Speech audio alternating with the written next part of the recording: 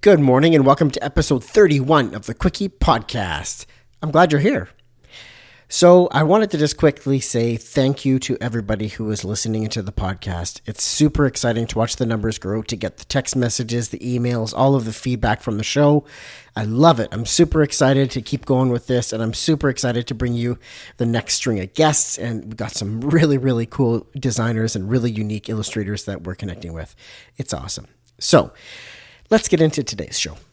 Today's guest is Gabe Ferreira, and that is the correct Portuguese pronunciation. Yeah, I've been practicing. He was born in San Paolo, Brazil. He's now residing in San Francisco. He's currently working on projects with the Google Brand Studio. And I love the story where he shares about his first sort of vision or first seeing design out in the world. And I didn't know this, but apparently San Paolo is very, very graffiti artist friendly. They almost use the city and tunnels and bridges and things like that as showcases for the work for 3 months at a time or 6 months at a time. And if you Google graffiti art San Paolo, holy cow, there is some amazing work. So definitely go Google that. But first, you need to listen to Gabe in this interview. He's amazing. He shares his story. I love chatting with him. Ladies and gentlemen, Gabe Ferreira. Here we go.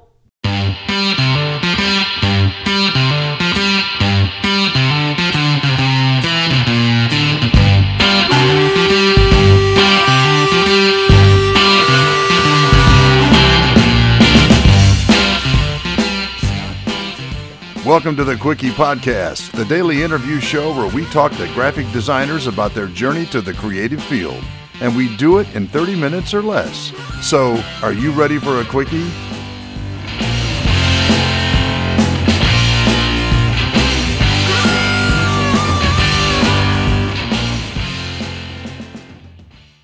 Gabe, how are you this morning? I'm doing all right. Thank you. Awesome. Are you ready for the Quickie? I'm ready. Attaboy. Briefly tell the listeners about yourself.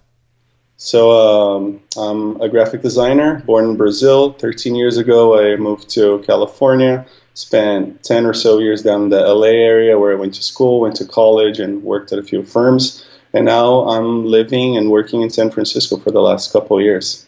Got it. And you get out surfing twice a day?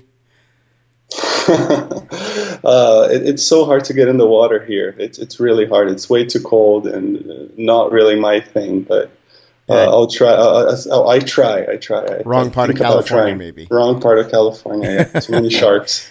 All right. Pardon me. So, what was your childhood like? And do you feel that you had a creative childhood? And if yes, what made it that way?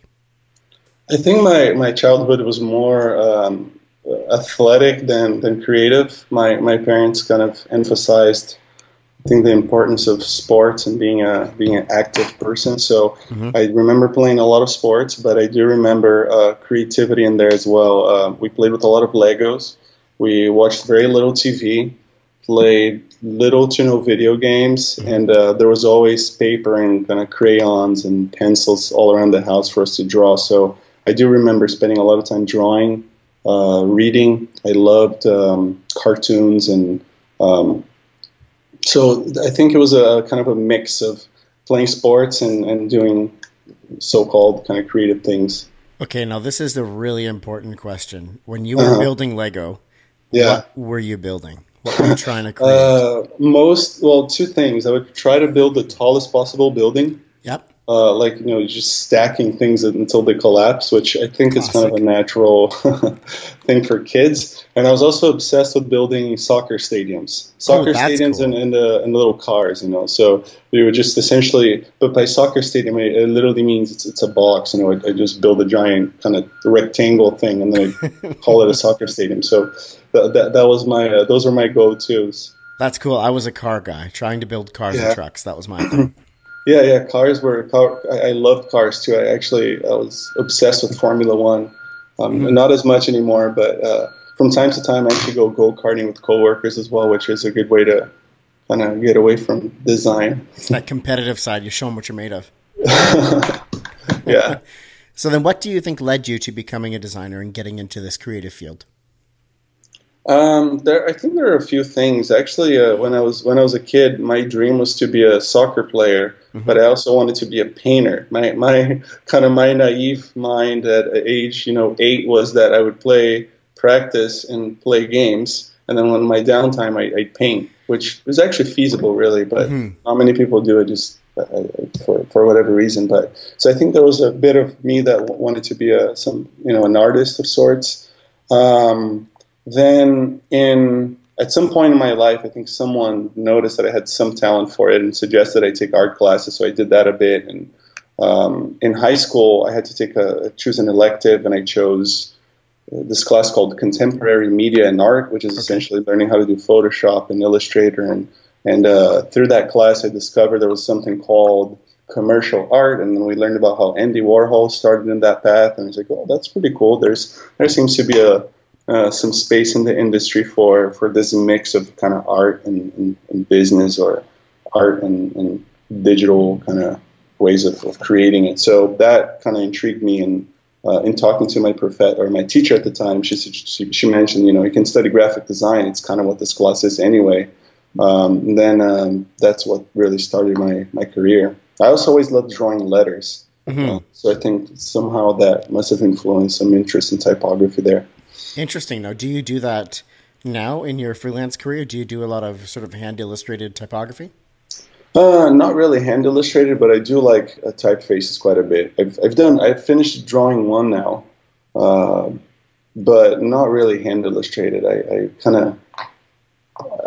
don't work much with my hands, sadly or fortunately. I haven't decided yet, but I mean, I did the sketching, of course, but not really like hand illustration is definitely a weakness of mine. Got it. So then take us back to when you first started noticing design out in the world. What did you start seeing? So I think a really fond memory that I have of design in the world was, I grew up in San Paolo, which I don't know if you've been to San Paolo, but no, I haven't had the pleasure.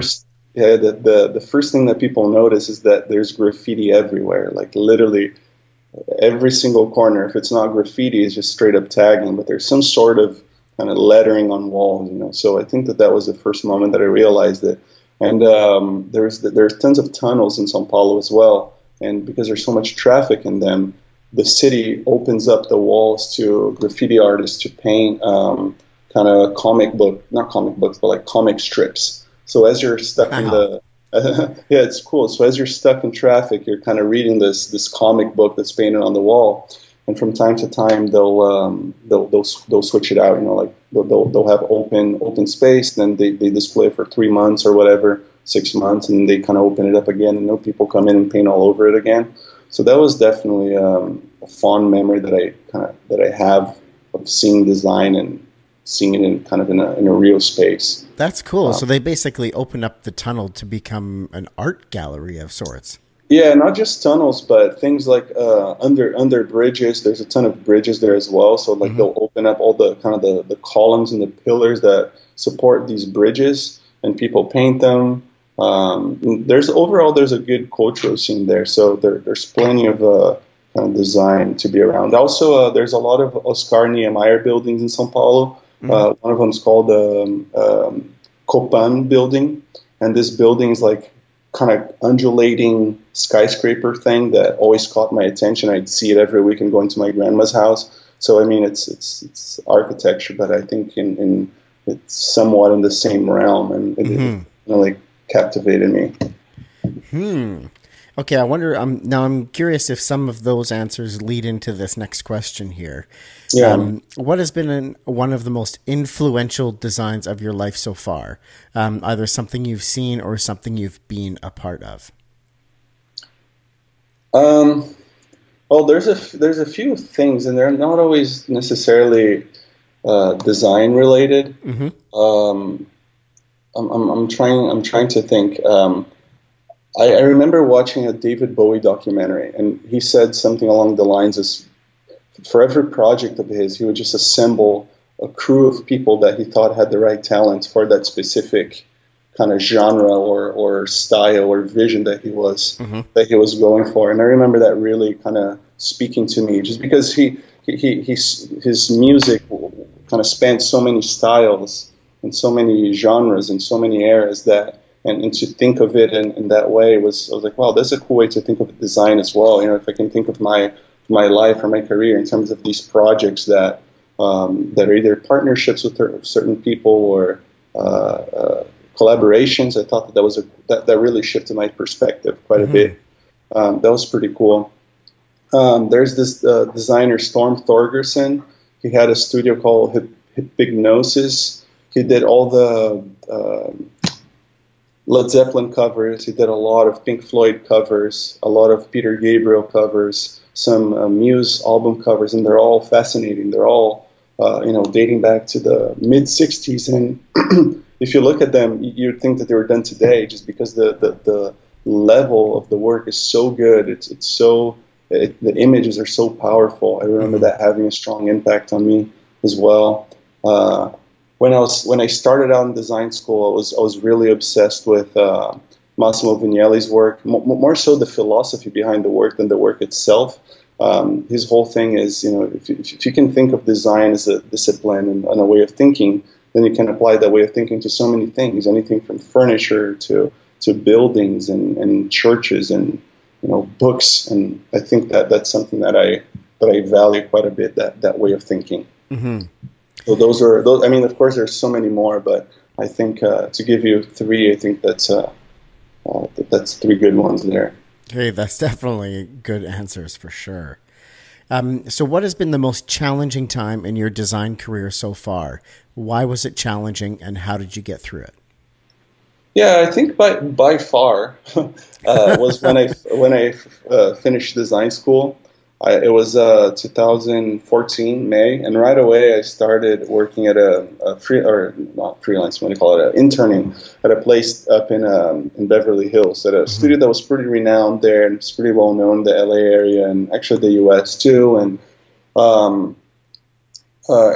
I was there for about a year and a half, and it actually ended up being an absolute nightmare. Mm-hmm. Only because the way the place was run and the kind of the ego and the way that employees were treated, as if somehow everyone's doing us a favor by employing us there. It was quite kind of a disgusting environment, and that tainted me a little bit. It traumatized me for a while. I was like, maybe I shouldn't do design. Maybe I should just kind of figure something else to do, or maybe I should go study architecture. But so that was a pretty tough year and a half.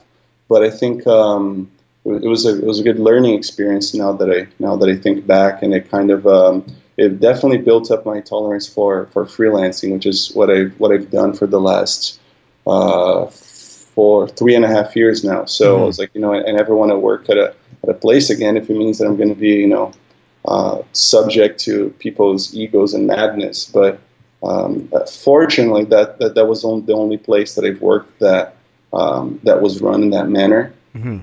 But that was a particularly tough time.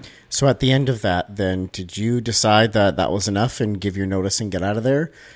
Yeah, actually, I gave my notice, and I was working. To be fair, I did work on some cool projects. Like, the work was good, so I was on the verge. I was handed the studio's portfolio website as a kind of, this is your thing, just you're going to do it and you're going to see it come to life, which was cool. So I think it was mid-July or late July, I gave my notice that I'd be there until the end of October. So I gave like a fairly generous notice, yeah, definitely 2 or 3 months. Then I finished that project, and then I did a backpacking trip in South America, which it sounds very cliche, but it actually does help put things in perspective. And then when I came back from that trip, I actually rented a little office in Long Beach and started freelancing there. So that was kind of the immediate action after quitting. Yeah. So where did you go on this backpacking trip? I started in Brazil, which is my hometown, my home country. I went to Argentina, Uruguay, Chile, and back to Brazil, and then back to LA. And is this like the real backpacking, like hostels and the whole deal? Yeah. Awesome. Yeah. Real backpacking. Yeah, not like you're not backpacking at the Ritz or. No. This was not. I wouldn't have money for that, Yeah. And the nice thing is that we were sleeping for $16 a night. It exactly what was affordable at the time, and ended up being a great experience. I quite like hostels. Awesome. Yeah. So who is a designer or brand that you look up to or closely follow, and what is it about them that you like?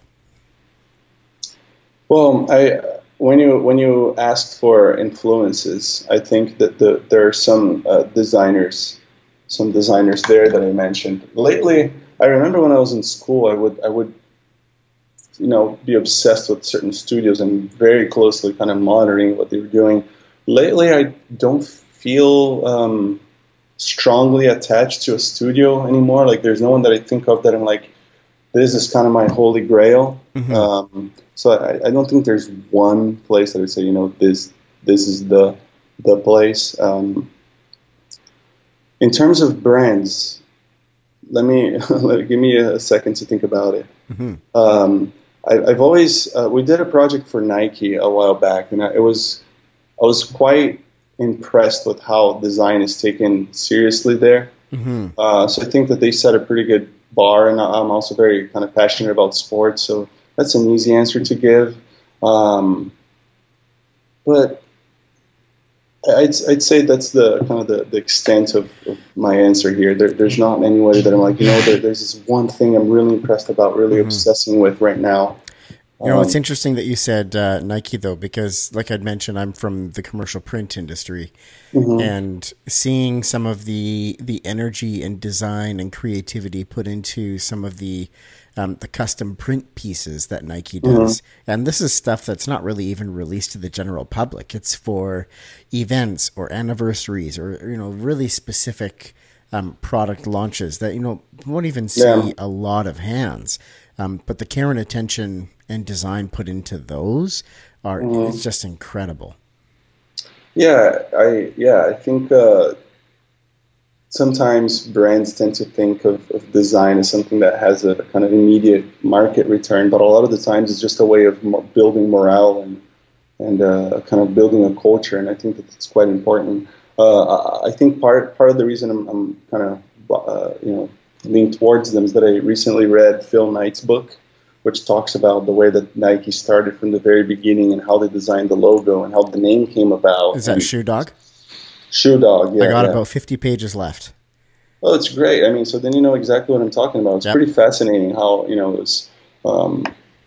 I think the most generally when you tell a brand is doing well and they're authentic to their kind of upbringings, So branding is also a tricky thing to me, just because I always question is it a genuine kind of effort to show who you are, or is it a exercise in facade making? So it's hard to see the brand and know how do I know you're just not building this image. And so I'm a little. Even though I'm in the Google Brand Studio, I'm a little skeptical about the notion of branding, at least with how it's kind of portrayed today. Yep. So you told us earlier on about your first gig and how it sort of left a negative mark on you, even though there were some lessons learned there. Could you take us to a specific design or project that you were a part of that did not go well or bring the desired result? And what did that feel like? Well, there are quite a few of those. Let me, let's see. I think there's one. I was asked to design a book, and that was through a studio. And it was a 800 page collection of memos. It was a financial kind of Wall Street guy. His thing was that every quarter or every month or whatever, he would send a memo to his clients, right? So, hey, are you, or do you have an account with us, or do we manage your portfolio? Then here's a memo about the way we see the market. So those were collected over the course of 20 years, and it was compiled into this 800-page book that I'm telling you about. That project, it was fairly simple because everything was pre-formatted, and the book was very it was all text. There was no images, there's no photographs. There's one type of paper. There's nothing that could literally go wrong with it, but it did, because like little things that ended up adding so much stress to the work, right? So the client insisted on spaces before and after M dashes. My creative director wanted no spaces before the M dashes. So the solution was to add half spaces between M dashes, meaning I had to manually go into each thing and set the tracking to like -40, which that in itself took like a week. Oh my gosh. Then I don't know why, but someone asked me to proofread the book to make sure that hyphens were used when hyphens were meant to be used, and N dashes and M dashes and ordinal numbers and the whole deal. So I ended up being a proofreader for the project, but because, first of all, I'm not a proofreader, and second of all, because it just takes so long, it just kept getting delayed and delayed and delayed. And to this day, I actually left the place before the book was finished, but I remember that being such an interesting opportunity to design like a great kind of old textbook, but it ended up being a nightmare because of managerial issues, or perhaps communication issues too. I think if I was more experienced, I'd be able to be in a position to kind of, propose more reasonable things. But because I had just finished school, I was a little, they know what's best type of thing, and so that went horribly wrong. But I think that's the one that stands out to me the most. I always find it interesting how seemingly the most simple projects can sometimes be the ones that go off the rails the most. Yeah. Yet you could, do some print piece with crazy custom foils and die cuts and weird binding, and it just cruises through and goes fine. Right. Yeah, it's very unpredictable. I feel like I've had much more complex projects that just flow very well, and very simple projects that just kind of don't go anywhere. So I got one more question, sort of on the dark side, I guess you could say, before I spin it around to the happy Keep them place. coming. I'm wearing black today, so I'm well suited for that. What are you struggling with in your creative career right now? What am I struggling with? Well, I think I mentioned that a little bit. I think the notion of branding is weird to me, and I think it gets weirder and weirder the more I think about it. So part of it is just thinking, well, there's a supply and there's a demand, and I'm just fulfilling kind of the demand for branding work. So there's nothing wrong with it. But I think on a higher kind of purpose level, I do question: is this the best use of talent? Is that the best thing designers could be used for? And I don't know if it is. So I think that's one thing, certainly. The other thing is, I'll give an example. I just went to a Monet exhibit, and it talks about how at one point in his career he felt he reached the limit. He's like, I've painted everything I can paint given my scenario, given my environment. The next step for him in his mind was, if I want to improve my work, or if I want to kind of experiment with new things, I need to buy my own house, build my gardens, and create the perfect scenario for me to paint the things that I want to paint. So he just took it upon himself to create his kind of ambient. And the reason that spoke to me, and the struggle that I have now, is that he was able to create his own platform. He didn't need a brand to be his platform. And what I see a lot of today is that designers and artists on the very a vast majority of them, brand is their platform. If you're an illustrator, you're making brand illustrations. If you're a designer, you're making brand design. If you're a type foundry, you're making brand typefaces. So it seems to everything kind of go back to commerce in a way. And maybe this is too bohemian, maybe this is too idealistic way of thinking. But I always question: is there a way where to operate as a designer without the support, or without brand being a platform, but more ways to do work that's whether meaningful on a personal level or on a community level? I think those are things that I question quite a bit. Interesting. Yeah.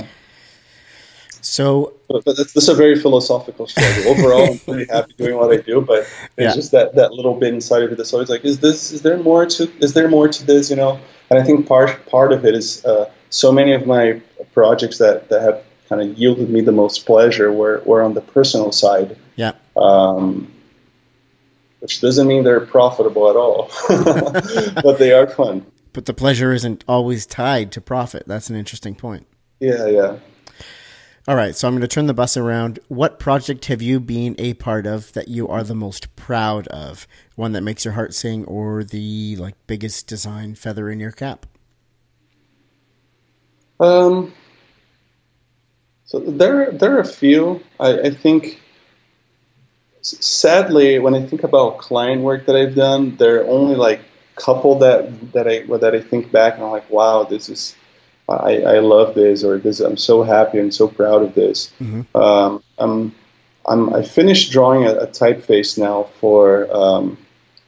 It's a pitch for a Google Brand Studio project that I'm quite happy about. I think it was awesome to be able to design a typeface for that, and I've always wanted to design a kind of a production ready or a ready to see the world font, and I think that this might be the one. So I'm quite happy with that.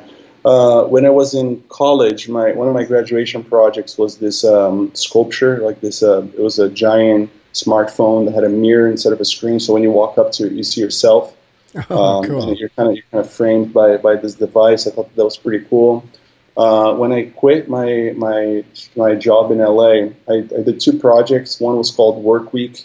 The URL is workweek.info, and you go there and it tells you how much of your week are you done with. And in a way, it was a reflection of kind of the fact that I hated that place and I just wanted it to be done. And my friends and I, when we'd commute to work, we'd always be like, it's Wednesday. That means we're 60% done. So when you go to the site, it gives you a second-by-second update of how much left of your kind of daily misery you have. I did one called poopontrump.com, and I quite dig that one. You can go in there. You can use all these little poop emojis on his face. And then when you take a screenshot, it tweets a copy to Trump. So I thought that was kind of an interesting way of allowing people to protest. Really? Using the platform. Still up? Yeah, it's still up. Using the platform so that he used himself to kind of propel to himself to presidency. So yeah. That one's quite cool. Poopontrump.com. Yeah. I did last year I worked with my comedian friend and former newspaper colleague, Greg Roque, to design his website, and that was really awesome because he's a very intelligent guy. Mm-hmm. He has so many references. He understands art, he understands comedy, he understands show business. So it was an absolute joy to work with him on that, and I'm quite happy of that with the turnout. I think those are the ones that come to mind. Yeah, those are great. I love the smartphone one with the mirror. You're walking up and just being framed by that. It really gets you thinking. Yeah, I moved it to Venice Beach at one point, but it was stolen, or either was stolen or confiscated by the police, because I went there 3 hours after I put it up and it was no longer there. So someone has it that it's not me. So with the last question here, what is one design product, tool, website, or community that you just can't live without? Yeah, that's a hard one. Tool, product, or community? Yeah. Tool, product, website, or community. This is probably a boring answer, but I think the two tools that I like the most is Google Docs and the Bear app, which are just kind of very, not necessarily on the design side, but it's just more how I organize my day. That's how I organize my life in certain ways, and I use those quite extensively to make sure that everything that I'm doing is on track and it makes sense. And those tools to me seem to be the kind of the indispensable ones. I mean, there's of course like the Adobe Suite and all that, but Stack Overflow and GitHub are pretty good whenever I'm coding. But I'd say it's those two are what come to mind. Tell me about the Bear app. I haven't heard of that one. Oh, it's just a note-taking app like Evernote or Alternote or whatever. But it just seems to me to be so much simpler, and you can organize everything with these tags. So it's pretty cool. I used to use Evernote, but then I always had issues with syncing and whatever. So I switched to this Bear app, and it seemed to solve my problem. So So is that bear like the animal? BEAR? Yeah. Got it. Yeah. The animal space app. It's the logo is like a polar bear in a red background. Got it. So, but I'd say those are my best friends computer-wise. That's great. Gabe, you did it. Thank you so much for your time today on the Quickie Podcast. Yeah, man. Thank you for having me. Yeah. Finally, we got to connect. Yeah, definitely. Hang on the line just a second. All right, and that brings us to the end of today's episode. Thank you so much for listening. I really, truly do appreciate your time in listening to this podcast. Please take a second to head over to iTunes and leave a review and a rating for the show. It's great. It helps the show get noticed more. It puts us in touch with great designers, great illustrators, and just gets us that much more known. So I would really appreciate your time doing that. Thank you very much. Have a great day.